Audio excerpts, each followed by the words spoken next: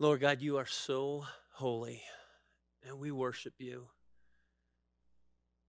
Every tongue is going to profess how great you are and that you truly are Lord and Savior. And so, Lord, we join together today and we just lift you up in this place. And God, I pray that you would be in every living room, in every home, where everyone is watching right now. God, I pray that your presence would be real, that people would sense that you are with them.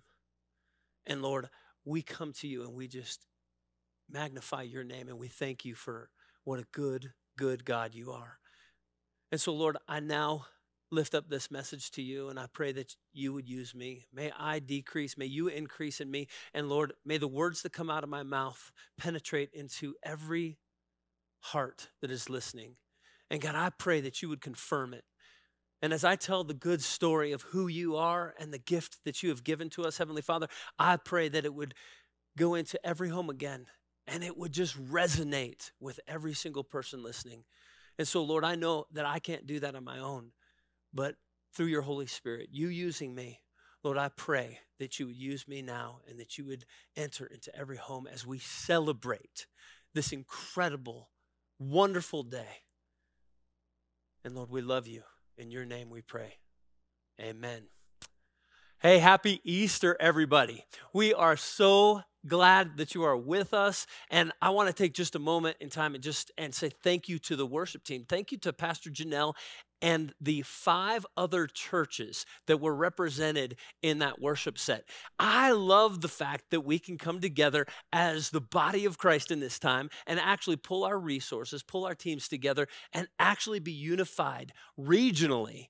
Again, 6 churches involved in this. And I love the fact that that worship set was not just at Shine Church, but at 3 other churches in particular. They're showing that exact same worship set this weekend. And what an incredible thing for the body of Christ to just come together and be unified. And so I want to say thank you to Pastor Janelle because she has such a heart for working with other churches. And I just love that about her. And so thank you to Pastor Janelle and thank you for putting that worship set together. And I hope that it was a blessing for all of you that are at home.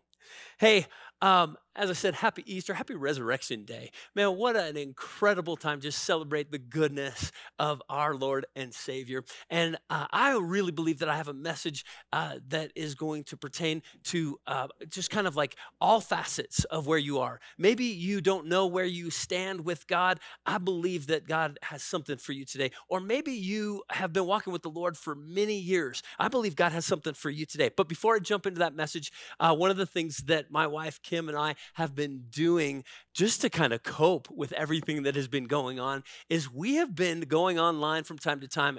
My wife, in particular, she will look through the memes that are happening right now. And she will be sitting in the living room and we'll just be looking at these things. And all of a sudden, she will just start laughing out loud. And so I wanted to share a few of those. The first one has to do particular with Easter. This one says, wolf in Peep's clothing. And I love what the little Peep is saying there. That guy seems strange to you? I think that's an awesome little meme. The next one, how about this one? For $3.99, you can download an app to find all of them. And I know many of you are doing your own Easter egg hunt in your own houses. I hope that you remember where you put them all because if you use real eggs, they get a little smelly if you can't find them all. How about this one? So I was like, I'm the Son of God. And they were like, no way. And I was like, Yahweh. That one's good. Come on, you're laughing at home, right? Okay, then we have the Last Supper. Now, this is the Last Supper previous to the whole stay at home, the whole coronavirus thing. Jesus comes into a restaurant, says, a table for 26, please. The maitre d' says, there's only 13 of you. And Jesus says, yeah, but we're all going to sit on the same side of the table. I love that one. And then the final one with the Last Supper is really what we're doing right now. Jesus practicing social distancing. He's got the Last Supper going on there. And then we have all the disciples on a Zoom call right there in all the little windows. Man, is that not what we are doing right now? I can't tell you how many Zoom calls that I have been on in the last 2 to 3 weeks. It's just been amazing. Hey, I'm going to talk about actually the Last Supper. I want to start my message from that place. In Mark chapter 14, verse 12, it says this: on the first day of the Feast of Unleavened Bread, I want you to listen to this. When the Passover lamb was to be sacrificed, Jesus' disciples asked him, "Where do you want us to prepare for you to eat the Passover?" I'm going to pick up the story in Matthew's account, chapter 26, verse 18. He answered, "Go into the city to a certain man and tell him that the teacher says, 'My time is near. I will keep the Passover with my disciples at your house.'" So the disciples did as Jesus had directed them and prepared the Passover. I want to make sure that we're all on the same page, and I'm not sure everybody's fully aware that when we talk about the Last Supper, what is actually taking place is that Jesus is taking his disciples and celebrating the Passover feast with them. You can clearly see a Passover lamb had to be sacrificed for this meal. And the disciples were very intentional about actually asking him, "How do you want us to set this up? Where do you want us to set this up?" And Jesus had a plan in place and he gave it to them. They followed through with the plan and they were sitting celebrating this feast, this Passover feast together when the story of Easter that we commonly celebrate and that we commonly teach on Easter weekend starts. And so I want you to get the picture of this. The Last Supper is the Passover. And I'm not sure too many people are really familiar with that concept. And so with all of the stuff that's been going on and us having to stay at home, one of the things that I did just over 2 weeks ago, actually, is I challenged people, hey, since we're at home and some of us have extra time, maybe what we should do is actually challenge ourselves to read through the Bible in 60 days. And so we started that reading. Again, it was over 2 weeks ago. And so about two weeks ago, we get into the story of Exodus and we actually read about the Passover. And so I want to talk a little bit about the Passover. Let me set it up. Okay, we have Abraham. God tells Abraham to leave his family and go into this land, and it says that all of this land I will give to you and your descendants. Your descendants will be like the stars in the sky.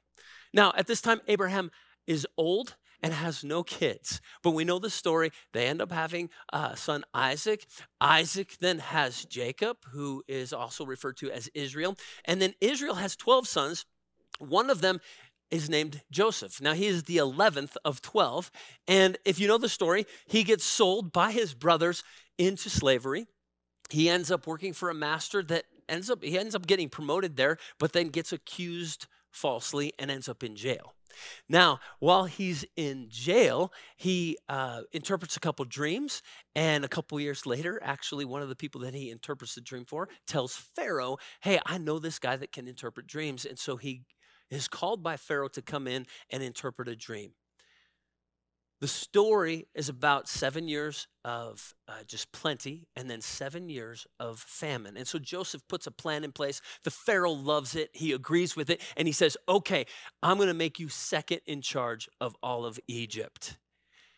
And so his father thinks he has died. And the famine comes, and his brothers are told by his dad, "Go get food for us." So they come to Egypt, and as many of you know the story, he gets to meet with his brothers and ultimately brings his entire family. Now, here's what I want you to understand, that when he brings the entire family to Egypt, there are 70 members of Abraham's family, basically. The descendants of Abraham were 70.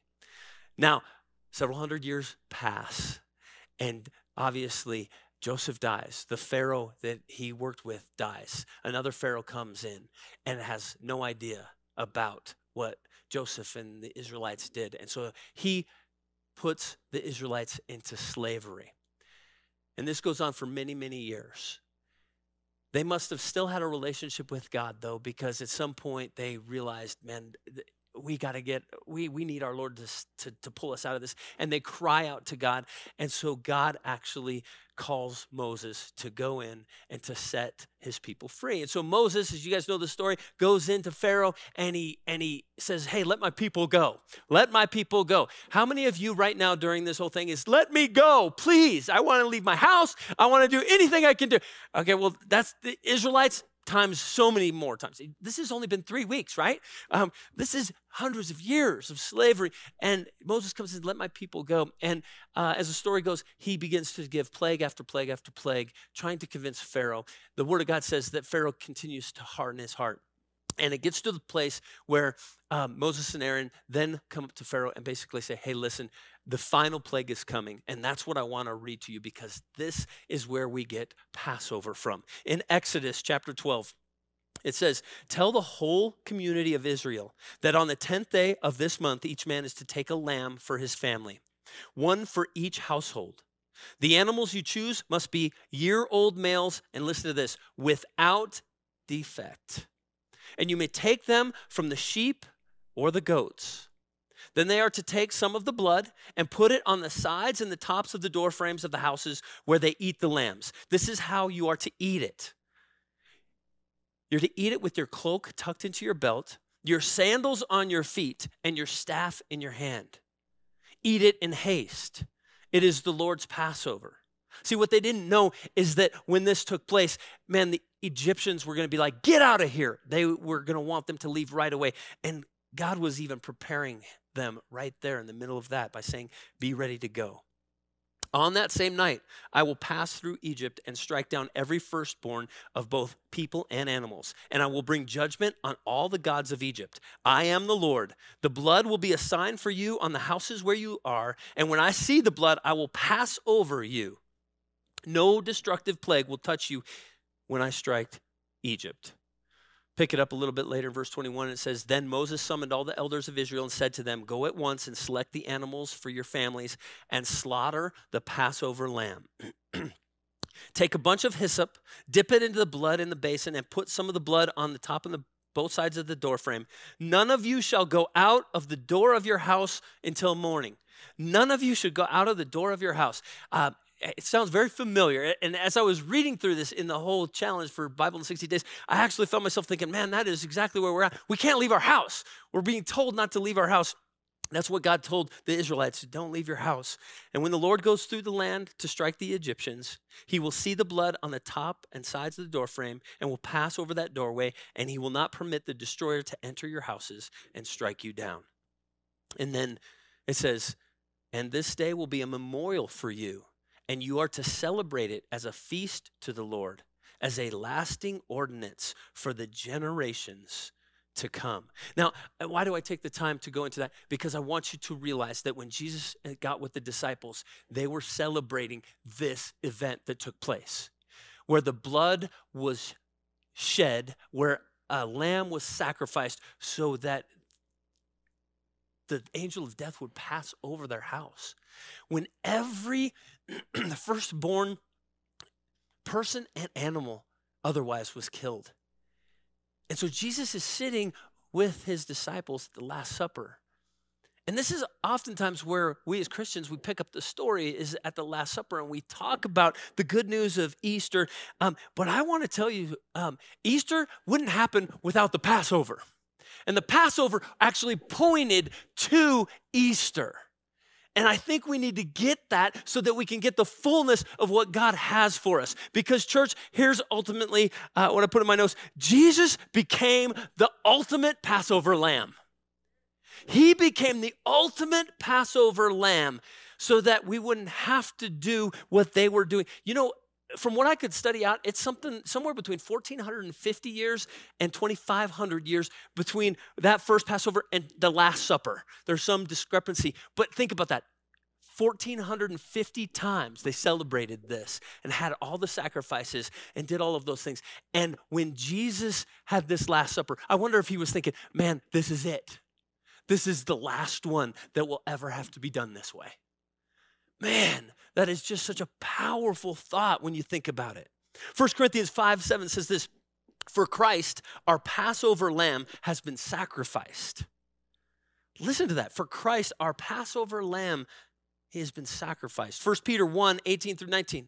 For you know that it was not with perishable things such as silver or gold that you were redeemed from the empty way of life handed down to you from your ancestors, but with the precious blood of Christ, a lamb without blemish or defect. See, church, the entire Bible is actually pointing to this aspect right here, that Jesus is the Passover lamb, that he lived a life without blemish, without defect. And just like the Israelites, before they were set free from Egypt, had to use a lamb without defect, Jesus was a human that had no sin in him. He was without defect. And because of that, he could become that ultimate Passover lamb for us. And what I love about this is it actually really shows God's heart for you and I. And I really felt like what God wanted me to share for this Easter weekend is his heart. And so there's 3 things that I think God really wants you to comprehend, understand, and grab a hold of. And I pray that you would listen to me right now. I know some of you are probably sitting with family members. You're watching this because they've asked you to watch it. I'm telling you, this may change your life forever if you will pay attention and to listen to this message, because I think there's such life in this. And so please don't tune me out right now. Listen to how the Father has a heart for you, what his heart is for you. I think there's 3 things. The first one is this. Your Father does not want you to be a slave to sin. Your Father does not want you to be a slave to sin. Just like the Egyptian, when the Egyptians had the Israelites, they called out to God, and God saw that. The Bible says he remembered them and said, you know what, my heart is breaking for them. I want to pull them out of this slavery. Hey, guess what? He wants to pull you out of slavery as well. Romans 6:17-18 says, but thanks be to God that though you used to be slaves to sin, you have come to obey from your heart the pattern of teaching that has now claimed your allegiance. You have been set free from sin and have become slaves to righteousness. This is our Father's heart, is that we would be set free from sin. We were all born into sin. We were all born into a fallen nature. And let me prove that to you. You can put any two-year-olds together, and you don't have to teach them to steal the toys from one another and to say these wonderful words, mine, mine, mine. You don't have to teach that. It just happens. It's because we were born into a sinful and a fallen world. But that's not the world that our Father wants us to live in, though. And there is freedom from that slavery that he wants, and I'll get to that in just a minute, but he does not want us to be slaves to that fallen nature. And so God's heart for you is to understand this. And just like when he pulled Israel out of Egypt, he wants you to get a hold of this and understand that God so loved the world that he sent his one and only Son, so that whoever would believe in him shall not perish but have eternal everlasting life. God's heart is for you. He is for you. You know what? He actually created you. He knew you in your mother's womb. He knows the number of hair on your head. The Word of God says he has so many plans and purposes for you that you can't even comprehend them. God doesn't want you to be bound by the things that hinder us, whether it's fits of rage or envy or jealousy or things that we get addicted to or behaviors that we respond to people in. And he doesn't want us to be enslaved by those things. He wants to set us free. That's his heart, and that's ultimately why Jesus came as the Passover lamb, so we could be set free from the sin. The second thing that I want to share with you, God's heart for us, is that he doesn't want you to be burdened by religion.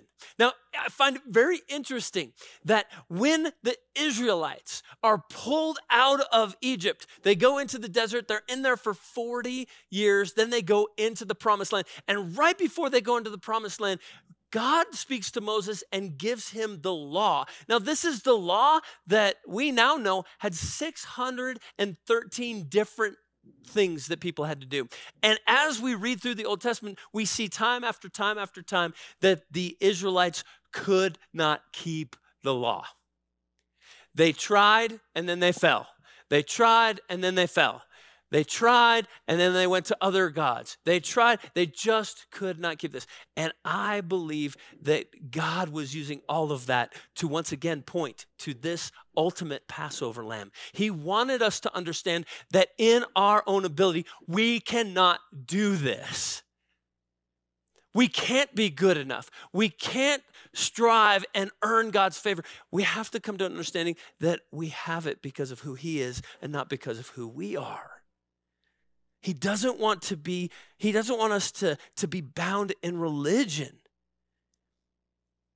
I find it very interesting that when somebody actually comprehends and grabs a hold of the point number one, which is he doesn't want you to be bound or slave to sin. What then people oftentimes do is they ask Jesus to come into their life and they swing the pendulum all the way to the other side. And all of a sudden they say, okay, you know what? God died for me, so I better do a bunch of stuff for him. And then I just don't think that is what God wants for us. As a matter of fact, in Ephesians, it says this, Ephesians 2:8-9, for it is by grace that you have been saved through faith.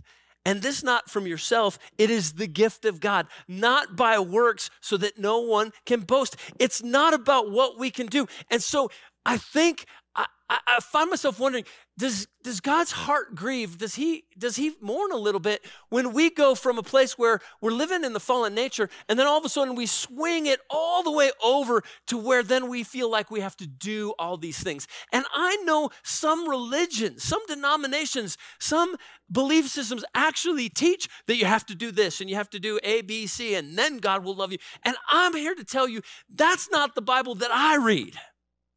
That's not the Father that I understand. The Father that I know says, hey, it's not about anything that you can do. It's solely about what Jesus did for you. It's all about this ultimate Passover lamb that gave his life for you so that you could have that life, the abundant life. Jesus came and said, I came to give abundant life. And he doesn't want us to just have okay, I've got myself. No, he wants us to have life. He wants us to be, hey, it's Easter. Yeah! He wants us to be excited about him and what he has done for us. Not so that we can feel burdened by a bunch of religious things. Many of you know my testimony, but the thing that grabbed a hold of my heart was somebody came along and said, God doesn't want religion from you. He wants relationship. And I want to tell you right now, God doesn't want religion from you. He wants relationship, which actually brings me to my third thing that I want to share, God's heart for you today. The third one is this. He wants you to know him. He wants you to know who you are in him. And he wants you to know the freedom and life that comes from understanding these things. Galatians 5 Verse 1 says this, it is for freedom that Christ has set us free. Stand firm then, and do not let yourself be burdened again by a yoke of slavery. Church, do you hear it? He doesn't want us to be bound by the yoke of slavery. He doesn't want us to be burdened by all these rules and regulations. He wants us to understand the freedom that comes in having a relationship with him. It's why he died. It's why he said yes to the mission, will you be the ultimate Passover lamb? It's because he understood it would open the door for us to understand how God sees us, who we are in him, and to get that freedom. 1 John 5 says, and this is the testimony. God has given us eternal life, and this life is in his Son. Whoever has the Son has life. Whoever does not have the Son of God does not have life. And church, I want you to listen to me. Jesus Christ walked and talked on this planet. There's very little debate about that. Historians will say, yes, he walked on this planet. And when he walked on this planet, he said some incredibly bold things. And one of the things that he said is, I am the way, the truth, and the life, and no one goes to the Father except through me.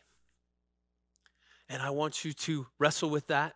I want you to go to God with that. But here's what I'm telling you. Jesus is the way to the Father. And as this verse says, whomever whoever has the Son has life, and whoever does not have the Son of God does not have life. If you are listening to me right now, and there's not a joy or an excitement about life, even in the middle of this whole stay-at-home thing, if there's not a joy and an excitement about it, then I'm telling you, you're missing out.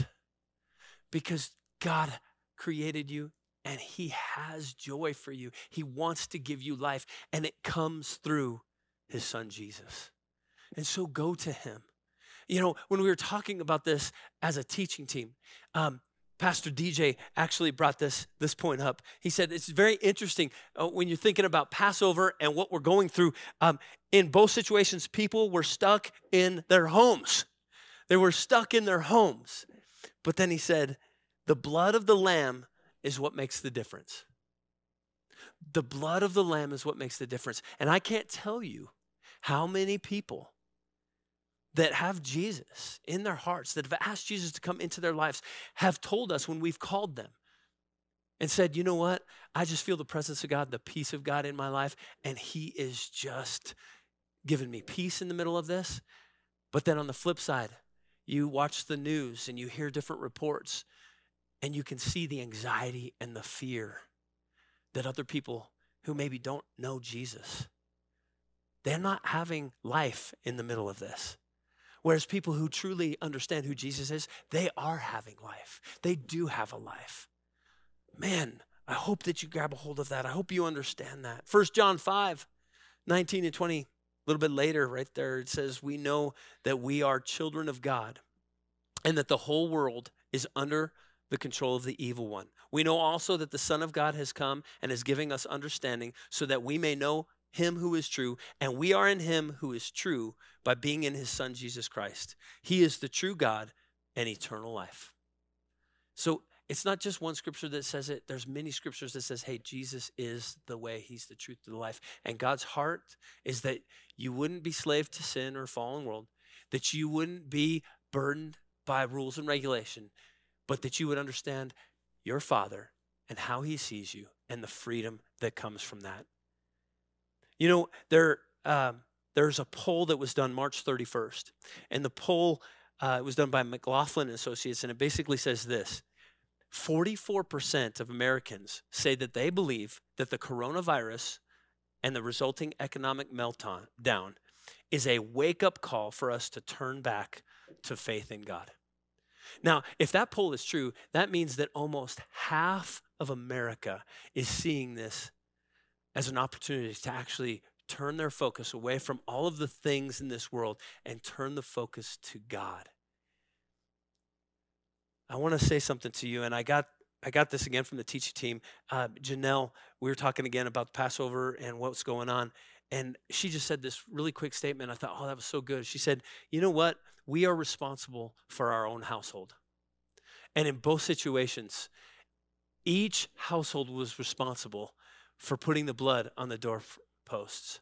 And I come to you right now, and it's kind of interesting speaking to a room that really has no one in it, because it's going into the living room this weekend of every house and every person listening. But here's what's very interesting to me on that. You get to wrestle with this message right now in your own house. And I want to encourage you, take this message to heart and understand that God cares for you and he loves you. And I believe with all of my heart what I am telling you is real and it is true. And if you will ask Jesus to come in and be a part of your life, man, he will give you peace that goes beyond understanding. He will come in and touch your life in ways that you can't even fathom. And so don't listen to this thinking about somebody else. Listen to this message and grab a hold of it for you and your house. My wife, as I was sharing just some of this, she just reminded me of the scripture that says, as for me and my house, we will serve the Lord. I pray that that would be your prayer. And so I just want to finish by reading a little section in Hebrews. Hebrews, by the way, is an amazing book to be reading during this time. I would encourage you, if you didn't jump in on the challenge on reading the Bible in 60 days, then maybe jump into this challenge. It's a lot easier to do, but read through Hebrews. Read through the 13 chapters of the book of Hebrews, because there's so much about Jesus, this ultimate Passover that's in there. And I believe that it'll give you some understanding. But let me read just a few verses. Hebrews 1, it starts by saying this. In the past, God spoke to our ancestors through the prophets at many times in various ways. But in these last days, he has spoken to us by his Son, whom he appointed heir of all things, and through whom also he made the universe. The Son is the radiance of God's glory and the exact representation of his being. I'm going to stop there real quick, because when it says he's the exact representation of his being, it means to me that he's willing to die for you, and that's our Father's heart. He's willing to give it all for you because he is for you. It says, sustaining all things by his powerful word. After he had provided purification for sins, he sat down at the right hand of majesty in heaven. That's how it starts the book of Hebrews. And then it goes on and tells all kinds of wonderful things. But then I'm going to read out of my Bible, Hebrews 10. And here's what I want you to do. We don't have the verse on the screen. I want you to close your eyes. I want you to actually receive this as a prayer to the conclusion of this message. Take this in, listen to these words, and just ask God, is this true between you and I? Hebrews chapter 10, verse 10. And by that will we have been made holy through the sacrifice of the body of Jesus Christ once for all. Thank you, Jesus. Day after day, every priest stands and performs his religious duties. Again and again, he offers the same sacrifices which can never take away sins. But when this priest, Jesus, had offered for all time one sacrifice for sins, he sat down at the right hand of God. And since that time, he waits for his enemies to be made his footstool. For by one sacrifice, he has made perfect forever those who are being made holy. He has made perfect forever those who are being made holy. The Holy Spirit also testifies to us about this. First, he says, this is the covenant I will make with them. After that time, says the Lord, I will put my laws in their hearts and I will write them on their minds. Which means you don't have to strive. God will actually write that right into your conscience, into your minds, into your hearts. And then he adds, their sins and lawless acts I will remember no more. Oh, thank you, Jesus. And when these have been forgiven, sacrifice for sin is no longer necessary. Therefore, brothers and sisters, since we have confidence to enter the most holy place by the blood of Jesus, by a new and living way, opened for us through the curtain, that is his body, and since we have a great priest over the house of God, let us draw near to God with a sincere heart and with the full assurance that faith brings, having our hearts sprinkled to cleanse us from the guilty conscience and having our bodies washed with pure water. Let us hold unswervingly to the hope we profess, for he who promised is faithful. God, we thank you for your faithfulness. We thank you for the fact that you so loved us and cared for us that you sent your Son to be the ultimate Passover lamb for us. God, I thank you that we don't have to bring a new sacrifice each and every year. But Lord, through what you did through Jesus, God, you have given us the freedom from this fallen nature. You've given us the light yoke and the easy burden that comes from following Jesus and not the heavy load from having to do and follow certain laws and regulations. And Lord, ultimately, you have given us an opportunity to be able to directly have communication and relationship with you so that we can understand who we are in you. And Lord, we thank you so much for this ultimate Passover lamb that you gave to us in Jesus Christ. We pray these things in your name. Amen. Church, I want you to know that the greatest moment in my life was when I gave my heart to Jesus Christ. And the people that I talked with this week, they would agree it was one of the biggest moment in their life. And so we actually have done something. We want you to respond to this message. And in just a minute, we're going to give you a chance to. But before that, we wanted you to hear the different ways that our staff had that moment in time. And then after that, we're going to give you an opportunity to respond as well. So please check this out. Hey, as I mentioned in the message, I had a friend come to me and say, God doesn't want religion from you, but he wants relationship. And at that time, I said, okay, Jesus, if that's true, this is what I want. And I invited him into my heart. You know, I grew up with faithful praying mom and grandma. And so when I was 20, I was tired of living in the world. And for love and acceptance, and on Valentine's Day, 1992, I accepted Jesus into my heart and made him the Lord of my life. When I was 5 years old, I made a commitment to love Jesus with all my heart. But through time, I just strayed away from that. And when I was 17 years old, I became pregnant. And at that time in my life, I realized I needed change. And I wept before the Lord, just him and I. And at that moment, it was like he accepted me like not a day had passed. I remember being 4 or 5 years old and kneeling at a pew in our church with my mom and accepting Jesus into my heart. I was a college student. I was just trying to fit in. I remember I was wearing a toga, sitting on a hospital floor, and that's when God really defined for me the life he had before me. And fitting in what that was. So God gave me peace and hope right there in that moment for the life that he wanted for me. I grew up in the church, but also in a very abusive, volatile home. And when I was a young child, I found that God was the ultimate father to me. And he never left, and he always cared about me and had good intentions for me. And so I asked him into my heart. There was an altar call at an Easter crusade that I attended when I was 5, and it was the first time that I recognized my need for Jesus and just realized I couldn't go a day without him. And I knew Jesus as a little girl as well, but didn't follow that path into my teenage years. And when Darren and I were dating, when we were around 20 years old, a gentleman had invited him to their church to play drums. And shortly after that, we decided to dedicate our lives to Jesus. I grew up in a loving Christian home, but didn't surrender my life to Jesus till I was 17. We went to church faithfully every weekend, and for several months, I wanted so desperately to give my heart to the Lord, but I was under bondage of sin, of feeling like I wasn't good enough and Jesus wouldn't accept me.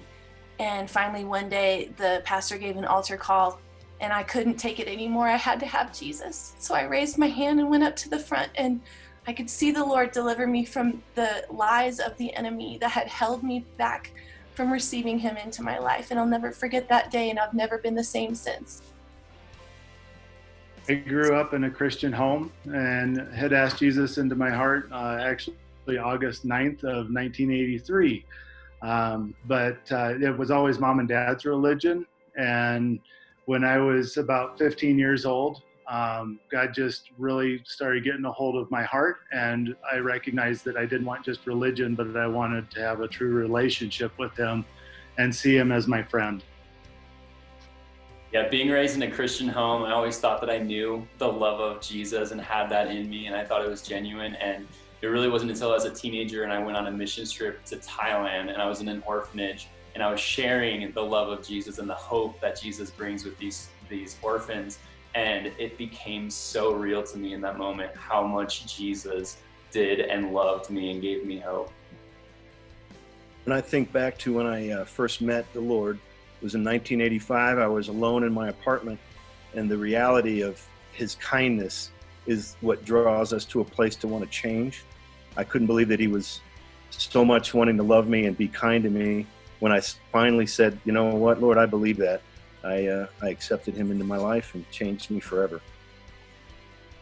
I was born in Hawaii, and I went to a Buddhist preschool.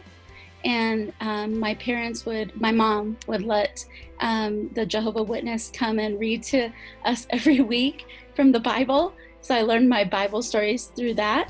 And then at the age of 11, I stepped foot in the church for the first time.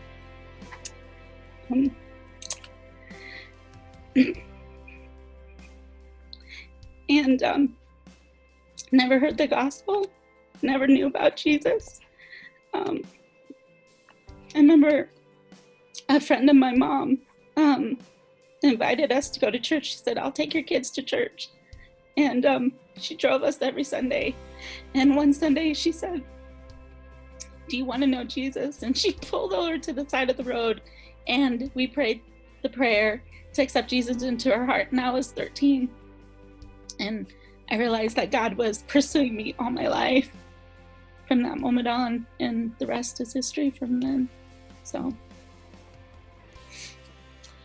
I was 4 years old when I first responded to an altar call by my dad. I was tugging on his suit coat, and he thought I was going to ask for a nickel to go get some candy at the corner store.